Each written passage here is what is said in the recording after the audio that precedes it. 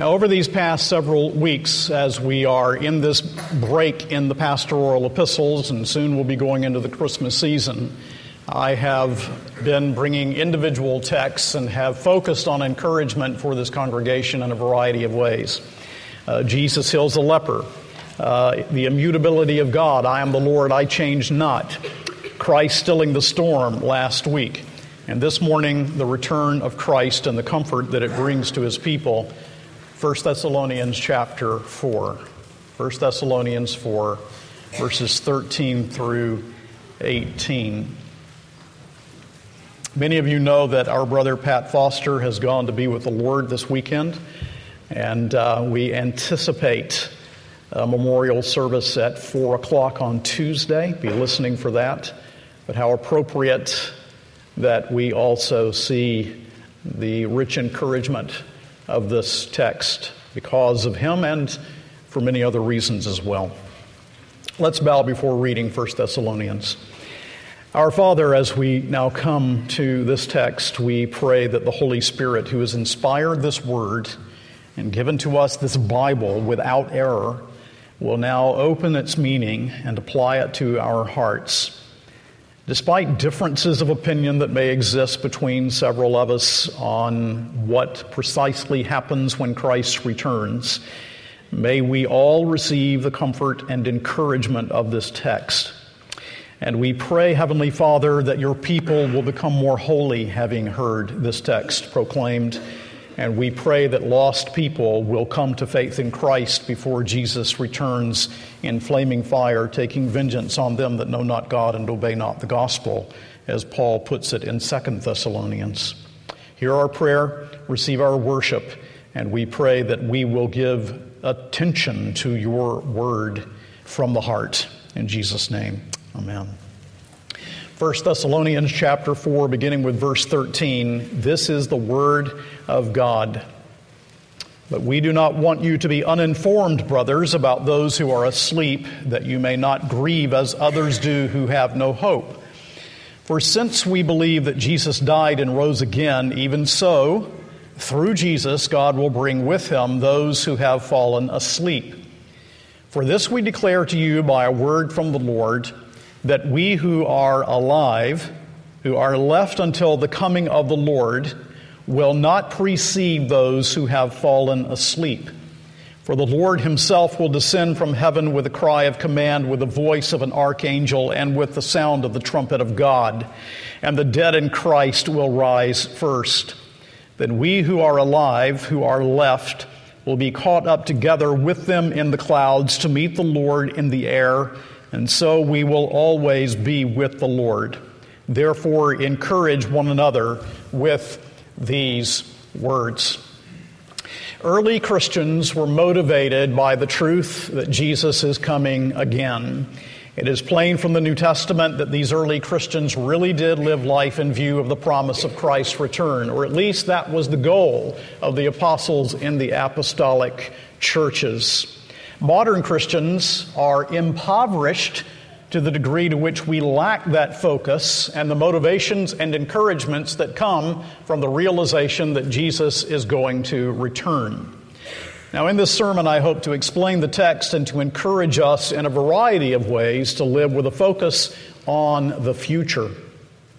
Paul writes the Thessalonians because there is confusion in the church. They have lived with a focus on the return of Christ, but as they have done so, numbers of their fellow believers and loved ones have died. The question then that they are asking is, will those loved ones miss out? Will the bridal veil be exchanged for a shroud? And the Apostle Paul gives a resounding answer, no. No, says Paul, none of Christ's children will miss out when Christ returns. Now, I hope that you hear that even now and receive the encouragement of it. Will you receive the encouragement of that truth and that reality now? That sums up the text. No one will miss out. No believer will miss out when Christ returns. And Paul instructs them in the Christian's hope with two interconnected encouragements. Let's first then see, as we come to the text, the encouragement of the resurrection of Jesus from the dead.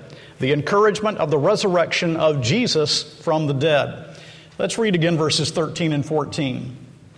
But we do not want you to be uninformed, brothers, about those who are asleep, that you may not grieve as others do who have no hope. For since we believe that Jesus died and rose again, even so, through Jesus, God will bring with him those who have fallen asleep. He begins with the resurrection of Jesus from the dead, that Jesus was not abandoned to the grave, that our Lord Jesus came into this world, that he obeyed the law that we broke, went to the cross and paid the penalty for our sins, and rose bodily from the grave, is the Christian's great encouragement.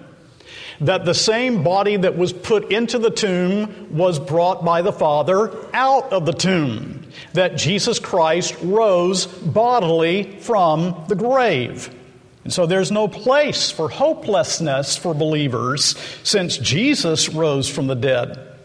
A.T. Robertson comments on verse 14, Jesus is the connecting link for those that sleep and their resurrection. And that's a very fine statement because that's precisely how Paul the Apostle is thinking.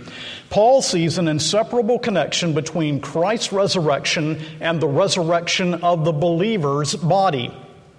That's why he can say in 1 Corinthians 15:20 that Christ is the first fruits of those who sleep. That word first fruits is a word taken from the Old Testament agricultural language, in which there was brought to the temple the very first portion of an entirely anticipated crop. So the first portion that was brought meant that the harvest had begun. Paul says then, and this is his thinking here and in 1 Corinthians 15, that since Jesus has been raised from the dead by the power of the Father, therefore the resurrection harvest has already begun. Not only does his resurrection guarantee ours, that's true, but the resurrection harvest has already begun. And that's why the Apostle Paul uses the metaphor of sleep.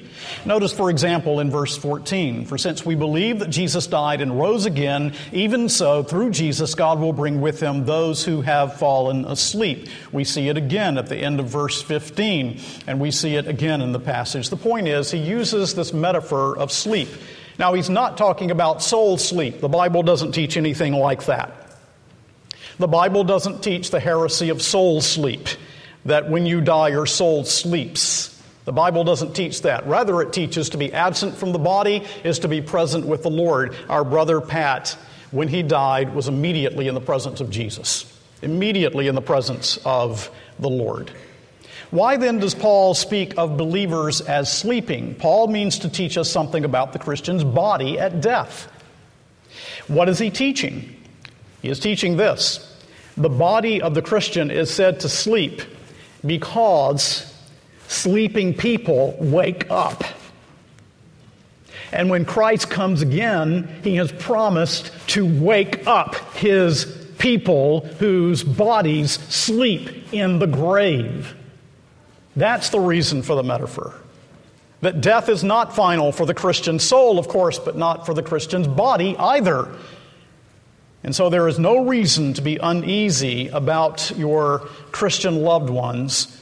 The resurrection will take place when Christ returns, and his own resurrection is the beginning of the resurrection harvest. That leads us to a second thing we see, the encouragement of Christ's return. So he encourages them with the resurrection of Jesus, and he encourages them, and we are encouraged, by the truth of Christ's return, about which we read in verses 15 and 16. Look at the text. For this we declare to you by a word from the Lord, that we who are alive, who are left until the coming of the Lord, will not precede those who have fallen asleep. For the Lord himself will descend from heaven with a cry of command, and the voice of an archangel, with the sound of the trumpet of God, and the dead in Christ will rise first. And so he speaks of the coming of Christ and uses this familiar term, parousia. The reason he uses the term parousia is because this is the term that is most often used of the coming of some great dignitary. When a king would visit or an emperor would come, the term that would be used would be the word parousia. Well, the king is coming. Jesus Christ is going to return. The royal visit awaits us. And his coming will demonstrate that the separation of body and soul are not permanent. Death is the prelude to resurrection for the believer. Christians who are alive when Jesus returns will not precede those who have died. They will be raised and reunited with their souls first.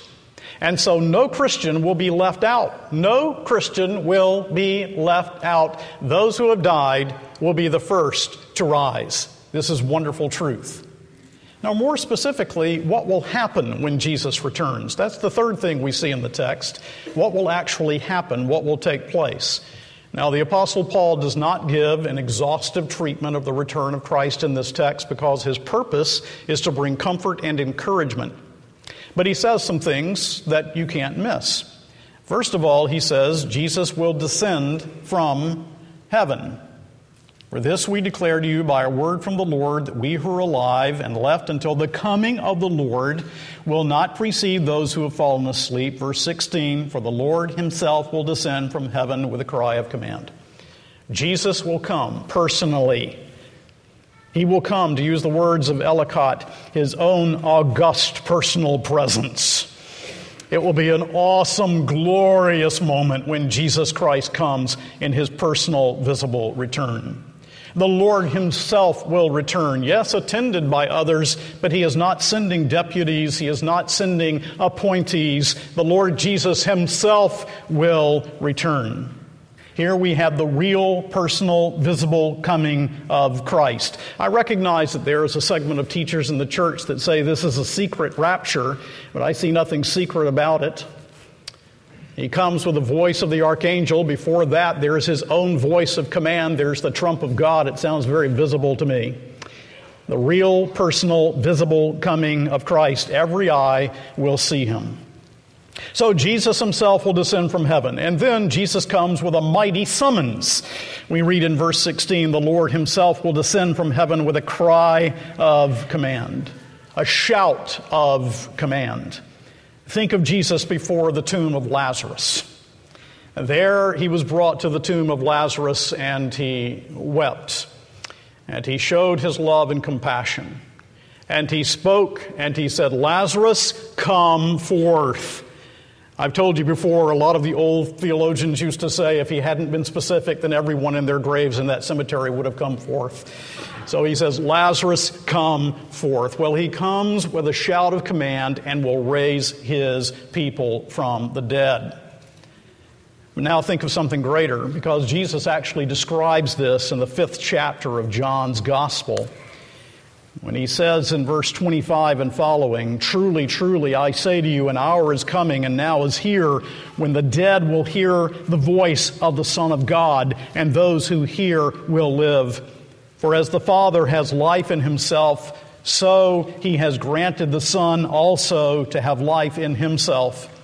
And he has given him authority to execute judgment because he is the Son of Man. Do not marvel at this, for an hour is coming when all who are in the tombs will hear his voice and come out, those who have done good to the resurrection of life, and those who have done evil to the resurrection of judgment. And so Jesus speaks of that loud, authoritative cry and call that will bring about the resurrection of the just and the unjust and the day in which he returns. Of course, Paul is focusing upon the resurrection of the believer in this passage. The shout of command with which Jesus comes also points to the fact that the return of Christ will be public and open. And Jesus returns with a sovereign summons. The word kaluo is usually a word that is used of a military command. In other words, it's a command that no one can disobey. It's a command that must be obeyed. Jesus came the first time in deep humility. He does not come the second time in deep humility. He comes as the conquering king. But also there is the voice of the archangel. Some commentators think this means simply that his voice is an archangel-like voice. But as I read the text, it seems to me you have three things here. You have Jesus' shout of command, you have the voice of the archangel accompanying his, and you have the trump of God. Michael in Jude chapter 9, of course, is the archangel who wars against Satan. And I always think of Jacob Epstein's bronze sculpture of the archangel Michael defeating Satan that's at Coventry Cathedral. But Paul is telling us that this voice is a voice of victory in the last day. So are you listening for that shout of command, and are you listening for the voice of the archangel that will joyfully and victoriously accompany your Saviors? And then we read of the trump that will sound again in verse 16. The Lord himself will descend from heaven with a cry of command, with the voice of an archangel, and with the sound of the trumpet of God. The trumpet will sound. Now, of course, this should bring to mind the Old Testament, because in the Old Testament, the trump was used in military campaigns, in Old Testament warfare. The trumpet used in the fall, trumpets that were used in the fall of Jericho, the trumpets that announced the year of Jubilee as well, so that the trumpets were announcing freedom, and the trumpets announced deliverance and conquest and redemption. The Son of God goes forth to war, a kingly crown to gain. Roman soldiers used trumpets to strike tent, to form lines, to announce a march. And in 1 Corinthians chapter 15, verse 52, we read, "The trumpet will sound, and the dead will be raised imperishable, and we shall be changed." And so the trump sounds the final victory. The trump sounds the everlasting jubilee of which Leviticus 25 was only a type and a shadow. So the Lord himself will descend from heaven with a shout, with the voice of the archangel and the trump of God. And then what? The dead in Christ will rise first, we read at the end of verse 16. So he comes with a resurrected people. Do not worry about your Christian dead missing out, the Apostle Paul is saying to these Thessalonian believers. They have priority over those who remain alive at Christ's coming. Their souls will be reunited to their resurrection bodies as Jesus returns in conquest. They will rise before the living believers are changed. And who will be raised? Well, the Bible teaches, as I have mentioned from John 5, the general resurrection of the dead, but here he focuses upon the redeemed. Believers and unbelievers die, and when believers and unbelievers die, everything looks the same. You take a believer's body and you put it in the coffin, and an unbeliever's body and you place it in the coffin, and everything looks alike. But they are not the same. The unbeliever's soul is in eternal torment. The believer's soul is rejoicing before the throne. You know, when we weep at a graveside service for a believer in Jesus, why are we weeping? We're not weeping because your godly mother is now before the throne of God, are you? You're not weeping because that believer is in the presence of Christ, are you? No, you're weeping because the body shows the results of the fall and is placed in the grave. And there is this unnatural separation of body and soul. And because you will not hear those loving words or feel that loving touch until the resurrection, you genuinely grieve because of death, but not because of the soul, but because the body is placed in the grave and awaits the resurrection from the dead. So the believer's body is in union with Christ, and that is the great difference between the unbeliever in the coffin and the believer in the coffin. The believer has been purchased by the blood of Christ, body and soul. And his body is as much in union with Jesus as his soul. And the believer will rise incorruptible, and we will be like the Savior in his resurrection body. Use your imaginations, people of God. Think of this. Can you hear this and not be moved within your souls? Think about it. The Lord himself will descend from heaven with a shout, with the voice of the archangel and the trump of God, and those old moss-covered graves will open. and the dead will come forth. And those who have been buried at sea will come out of the sea. And those whose ashes have been spread abroad. That's no hindrance to the Son of God, who raises bodies to life.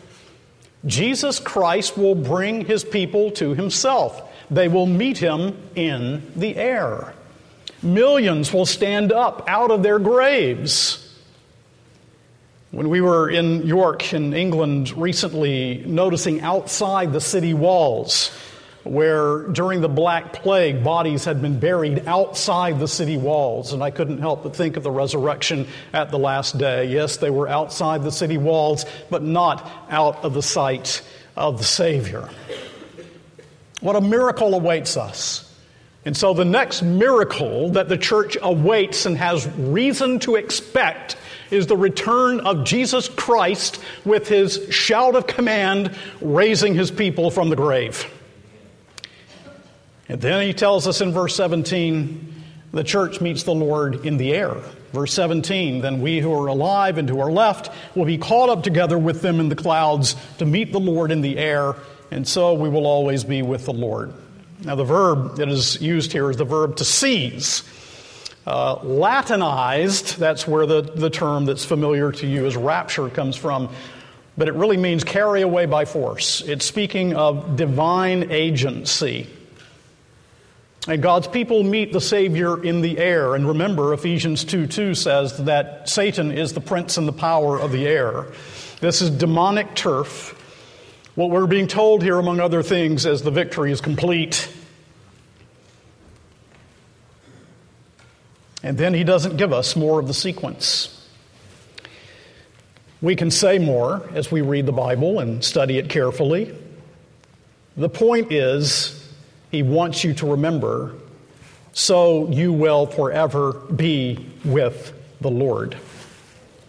Now, from other scriptures, we know that the judgment will take place. The evil one is destroyed forever.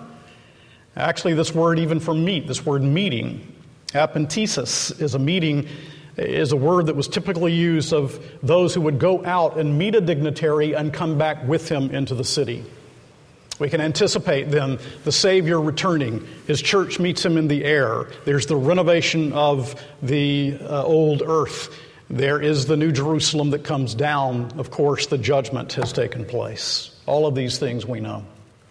But his purpose here is not to answer questions that arise from curiosity. His purpose is to comfort and to encourage. So you may say to me, Pastor, sometimes it's hard to live in this reality. And as some of you are honest, you might even say, sometimes it's difficult for me even to believe that it's true. Well, let me ask you this. Do you believe that Jesus rose from the dead? If you're a believer, you do. There's no one who believes in Christ that doesn't believe that he rose bodily from the dead. If you believe that Jesus rose from the dead, Paul's logic is this. We are in union with Christ, are we not? Christ's resurrection from the dead, therefore, means that our resurrection is absolutely certain.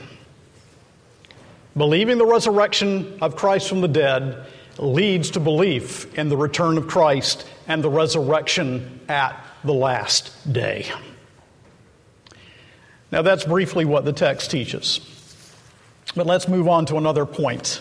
The fourth thing, the encouragement of Christ's coming. In other words, how do we apply it?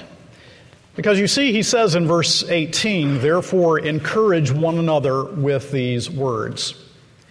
Now, the word here that is used for encourage is translated comfort in the Authorized Version, and undoubtedly he does comfort, but the word here, parakaleo, means something more than comfort. That's the word to call alongside. It means to help by exhortation, to encourage. It's even used of advocacy.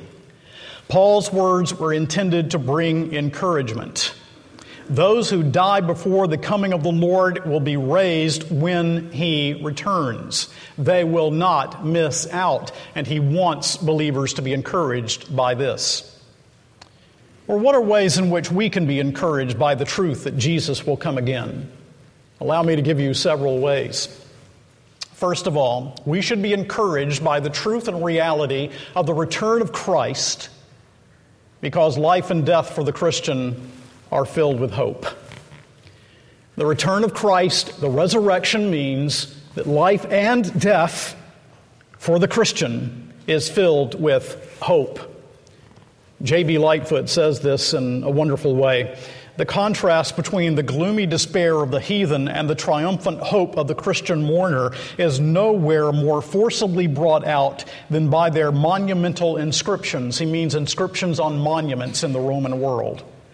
The contrast of the tombs, for instance, in the Appian Way, above and below ground, has often been dwelt upon. On the one hand, there is the dreary wail of despair, the effect of which is only heightened by the pomp of outward splendor from which it issues. On the other, there is the exulting psalm of hope shining the more brightly in an ill-written, ill-spelt record amidst the darkness of subterranean caverns. And maybe I should interpret Lightfoot's words a little. What he's saying is, if you're on the Appian Way, you'll find these grand burial places with these inscriptions that are absolutely hopeless. But if you go into the catacombs where poor Christians were buried, even their ill spelling shows that their life and death is filled with hope. Because you see, if you do not believe that Jesus Christ rose from the dead, you have no hope. Let me say, if you're an unbeliever here this morning, you can only have a sure hope of life everlasting in Jesus Christ who rose from the dead. And we call you to put your faith in Him. Well, that leads us to think of this. Life is not meaningless. To live this way, to live as if life is meaningless, is pagan, not Christian. Where, O death, is your victory? Where, O death, is your sting? Christ is risen from the dead, and a future has been given with the past. And so certain is it that Peter writes of it in this way in 1 Peter 1:3 and following. Blessed be the God and Father of our Lord Jesus Christ. According to His great mercy, He has caused us to be born again to a living hope through the resurrection of Jesus Christ from the dead, to an inheritance that is imperishable, undefiled, and unfading, kept in heaven for you, who by God's power are being guarded through faith for a salvation ready to be revealed in the last time. So that the believer, because of the resurrection of Jesus from the dead, has an inheritance that is imperishable, undefiled, unfading, and that inheritance is kept for you, believer, and you, believer, are kept for the inheritance. But another encouragement that comes is that the believer need not fear death. The believer need not fear death. And since the fall of man, everyone fears death. I don't believe anyone when he tells me he has no fear of death, naturally.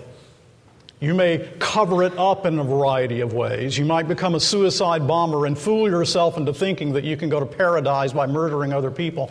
But everyone, in one way or another, has a fear of death. The Christian need not fear death. We're apprehensive about going through an experience that we've never before been through. But we have no fear of the result, because Jesus has come and He died for our sins and He paid the penalty and He rose from the dead. We have no fear of death, and no fear for our bodies either, not ultimately. And this means, if I may give a third application, we need not be overburdened with the loss of our Christian loved ones who have died. The important word there is over. We should not be overly burdened.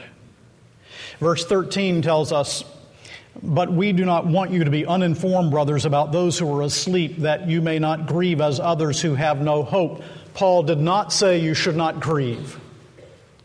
It is right to grieve. Death is the result of the fall of man. It is not natural. You should grieve, but not hopelessly. And so we should not be overly burdened with loss. It is right to grieve, but not as hopeless pagans. And then fourthly, another encouragement that the New Testament consistently brings as we think of the return of Jesus Christ is holiness of life. A life that pursues holiness in light of the truth and reality that Christ is coming again. We could look at 1 John 3:3 or 2 Peter chapter 3, 10 and following, but really you don't have to go out of 1 Thessalonians to find it. For example, in chapter 3 of 1 Thessalonians, verse 13, so that he may establish your hearts blameless in holiness before our God and Father at the coming of our Lord Jesus Christ with all his saints. Or turning to the next chapter over from chapter 4, chapter 5. Notice how he begins in verse 2. 1 Thessalonians 5:2. For you yourselves are fully aware that the day of the Lord will come like a thief in the night. While people are saying there is peace and security, then sudden destruction will come upon them as labor pains come upon a pregnant woman, and they will not escape. So he speaks of the judgment that is coming when Christ comes again. But then he goes on in verse 4. But you are not in darkness, brothers, for that day to surprise you like a thief. For you are all children of light, children of the day. We are not of the night or of the darkness. So then let us not sleep as others do, but let us keep awake and be sober. For those who sleep, sleep at night, and those who get drunk are drunk at night. But since we belong to the day, let us be sober, having put on the breastplate of faith and love, for a helmet, the hope of salvation.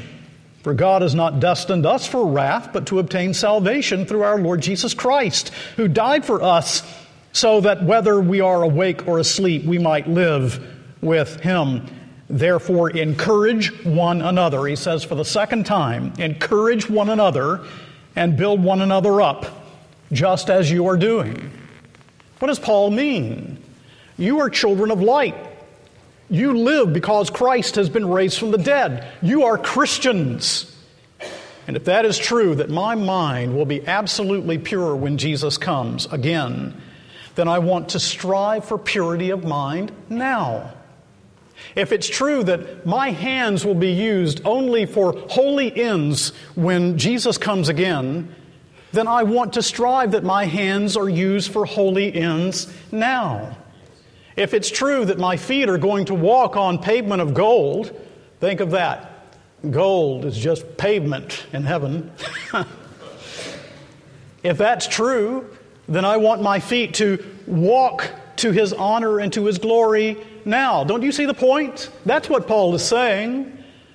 In light of the return of Christ, pursue and seek holiness of life, living in view of the momentous event of Jesus' return. So are you pursuing holiness of life? Every generation of Christians should live as if the return of Christ could be in our generation. Whether it happens in our generation is not the point. The encouragement of holiness should be ours in every generation. Another application, though, is the encouragement to pray for the return of Christ. Now, we end our services here at Covenant Presbyterian Church with a congregational, "Come quickly, Lord Jesus." And we are echoing the many "come quickly" references that we find in the book of Revelation. Why should we be encouraged to pray for the return of Jesus? Let me give you some reasons. We should pray for the return of Christ because Christ's coming will bring visible glory to him, for which every believer should long. We hear his name taken in vain, and we are so hurt by it. We are so deeply concerned that the world is turning a deaf ear to the gospel now. It is so painful to see that truth has fallen in the streets in our country. But let me tell you, my friend, the day is coming when Jesus will return, and when he returns, every knee will bow and every tongue will confess that he is Lord, to the glory of God the Father, and every Christian longs for that glory, that visible glory that will be seen in the Son on that day. That's one reason for which to pray for the return of Christ. Another reason to pray for the return of Christ is because Christ's coming will bring the church to the end of her suffering. I have an article here. I'm going to read some snippets from. This is from the Wall Street Journal. And the title of it is The Bible in the Bird's Nest. Elder Montgomery gave it to me. Let me read you some things. This month, a handful of North Koreans were caught with Bibles, which are outlawed by the communist regime. The Christians were among a group of 80 North Koreans who were executed by firing squad on Sunday, November 3rd. Now, this is not years ago. This is this month, folks. This month. The executions were public and took place in 7 cities across the country. In the port city of Wonsan, 8 people were tied to a stake at a local stadium, had their heads covered with white sacks, and were shot with a machine gun. 10,000 spectators, including children, were forced to witness the executions. Persecuting Christians is a Kim family tradition. North Korea's young dictator, Kim Jong-un, is the 3rd generation of dictators to kill, torture, and imprison Koreans of faith. Like his father, Kim Jong-il, and his grandfather, Kim Il-sung, he understands the threat that Christianity poses to his rule. With its message of individual freedom, Christianity offers a potent alternative to the Kim family cult of personality. We are told that families of victims were dispatched to political prison camps after those deaths, a move in keeping with the regime's long-standing policy of punishing 3 generations of a family for one member's transgression. Most inmates do not survive long in North Korean prison camps. Kim Il-sung mostly eradicated Christianity from North Korea in the 1950s and 1960s through a brutal policy of murdering religious leaders, imprisoning believers who would not recant, and banishing others to remote regions. Yet now Christianity is on the rise. North Koreans are learning about the religion from countrymen who flee to China and receive help from Christians, or from Bibles smuggled into the country by foreign missionaries or dropped by balloons launched from the south. The only worship permitted in North Korea is that of the Kim family dictators. In South Korea, the Korean Institute for National Unification publishes an annual book-length report on human rights in the North based on interviews with North Koreans who have escaped. In this year's edition, numerous refugees describe the regime's persecution of Christians. One spoke of a family that hid their Bible in a magpie's nest perched in a tree near their home. The family had been Christian since before the founding of the communist regime and had worshipped in secret for more than half a century. When a neighbor cut a branch off the tree and their Bible was discovered, 3 generations of family disappeared. In the refugees' words, the Christians were sent to a place of no return. Since Kim Jong-un took power in 2011, gullible outside observers have fooled themselves into believing that the Swiss-educated, basketball-loving dictator is a kinder, gentler Kim. But this month's mass executions leave no doubt that Kim Jong-un is playing by his father's playbook. Wall Street Journal, November 14, 2013. And let me tell you, I am sure those believers in Jesus, often those gulags, are praying, "Come quickly, Lord Jesus." Why should we pray for the return of Christ? Because we're praying for our brothers and sisters in the Lord, and that the church will come to the end of her suffering. And we should pray for the return of Christ because Christ's coming will mean that the lost are saved, that the last of God's elect will have been brought to faith in Jesus. And I'm happy Sunday after Sunday to preach to you a sure eternal salvation, and that God's people will be saved. And Christ will not return before the last one of his chosen is brought to faith in Christ. But then let me give you another encouragement. The encouragement that we find at the end of verse 17, then we who are alive, who are left, will be caught up together with them in the clouds to meet the Lord in the air, and so we will always be with the Lord. It's the encouragement that God will keep his promise of eternal fellowship with him. Verse 17 tells us always, forever, we will be forever with the Lord. That was Paul's longing for eternal fellowship with Christ. Is that your longing? Colossians 3:4, when Christ, who is your life, appears, then you will appear with him in glory. You know these hymn lines? Since Christ and we are one, why should we doubt and fear? If he in heaven fixed his throne, he'll fix his members there. Forever with the Lord. And will you please take notice of this encouragement? The dead in Christ shall rise. And don't miss those little words, in Christ. So important in Paul's epistles. Union with Jesus Christ. Inseparable union with Christ. We are in Christ. Mysterious words, but powerful words of union with Christ. That's why we will be raised, because we are in union with the risen Lord. And that means this, that when we stand by the grave of our beloved Christian dead, whose bodies are asleep because they will be awakened, Christ is not going to come again, raise the dead, and then say, oh, I forgot one. When Jesus comes, there is not one atom of his people's bodies that will be forgotten. For not only is the soul purchased by the blood of Jesus, the body is purchased by the blood of Jesus. The entire person is redeemed. So I ask you, are you going to do what the text calls upon you to do? Will you be encouraged by these things? And will you encourage others with these things? Will you encourage the Fosters this week? Will you encourage the Oates? Will you encourage... We could go on and on. But will you receive the encouragement of these truths in your own heart and in your own life? Now, to conclude our thoughts, let's read another of Paul's passages on the return of Christ, and so be mightily encouraged. Turn with me to 1 Corinthians 15.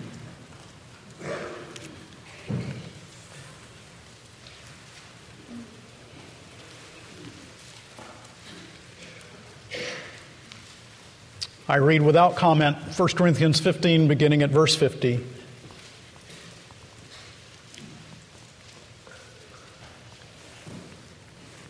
I tell you this, brothers, flesh and blood cannot inherit the kingdom of God, nor does the perishable inherit the imperishable. Behold, I tell you a mystery. We shall not all sleep, but we shall all be changed. In a moment, in the twinkling of an eye, at the last trumpet. For the trumpet will sound, and the dead will be raised imperishable, and we shall be changed. For this perishable body must put on the imperishable, and this mortal body must put on immortality. When the perishable puts on the imperishable, and the mortal puts on immortality, then shall come to pass the saying that is written, Death is swallowed up in victory. O death, where is your victory? O death, where is your sting? The sting of death is sin, and the power of sin is the law. But thanks be to God, who gives us the victory through our Lord Jesus Christ. Therefore, my beloved brothers, be steadfast, immovable, always abounding in the work of the Lord, knowing that in the Lord your labor is not in vain. Amen and amen.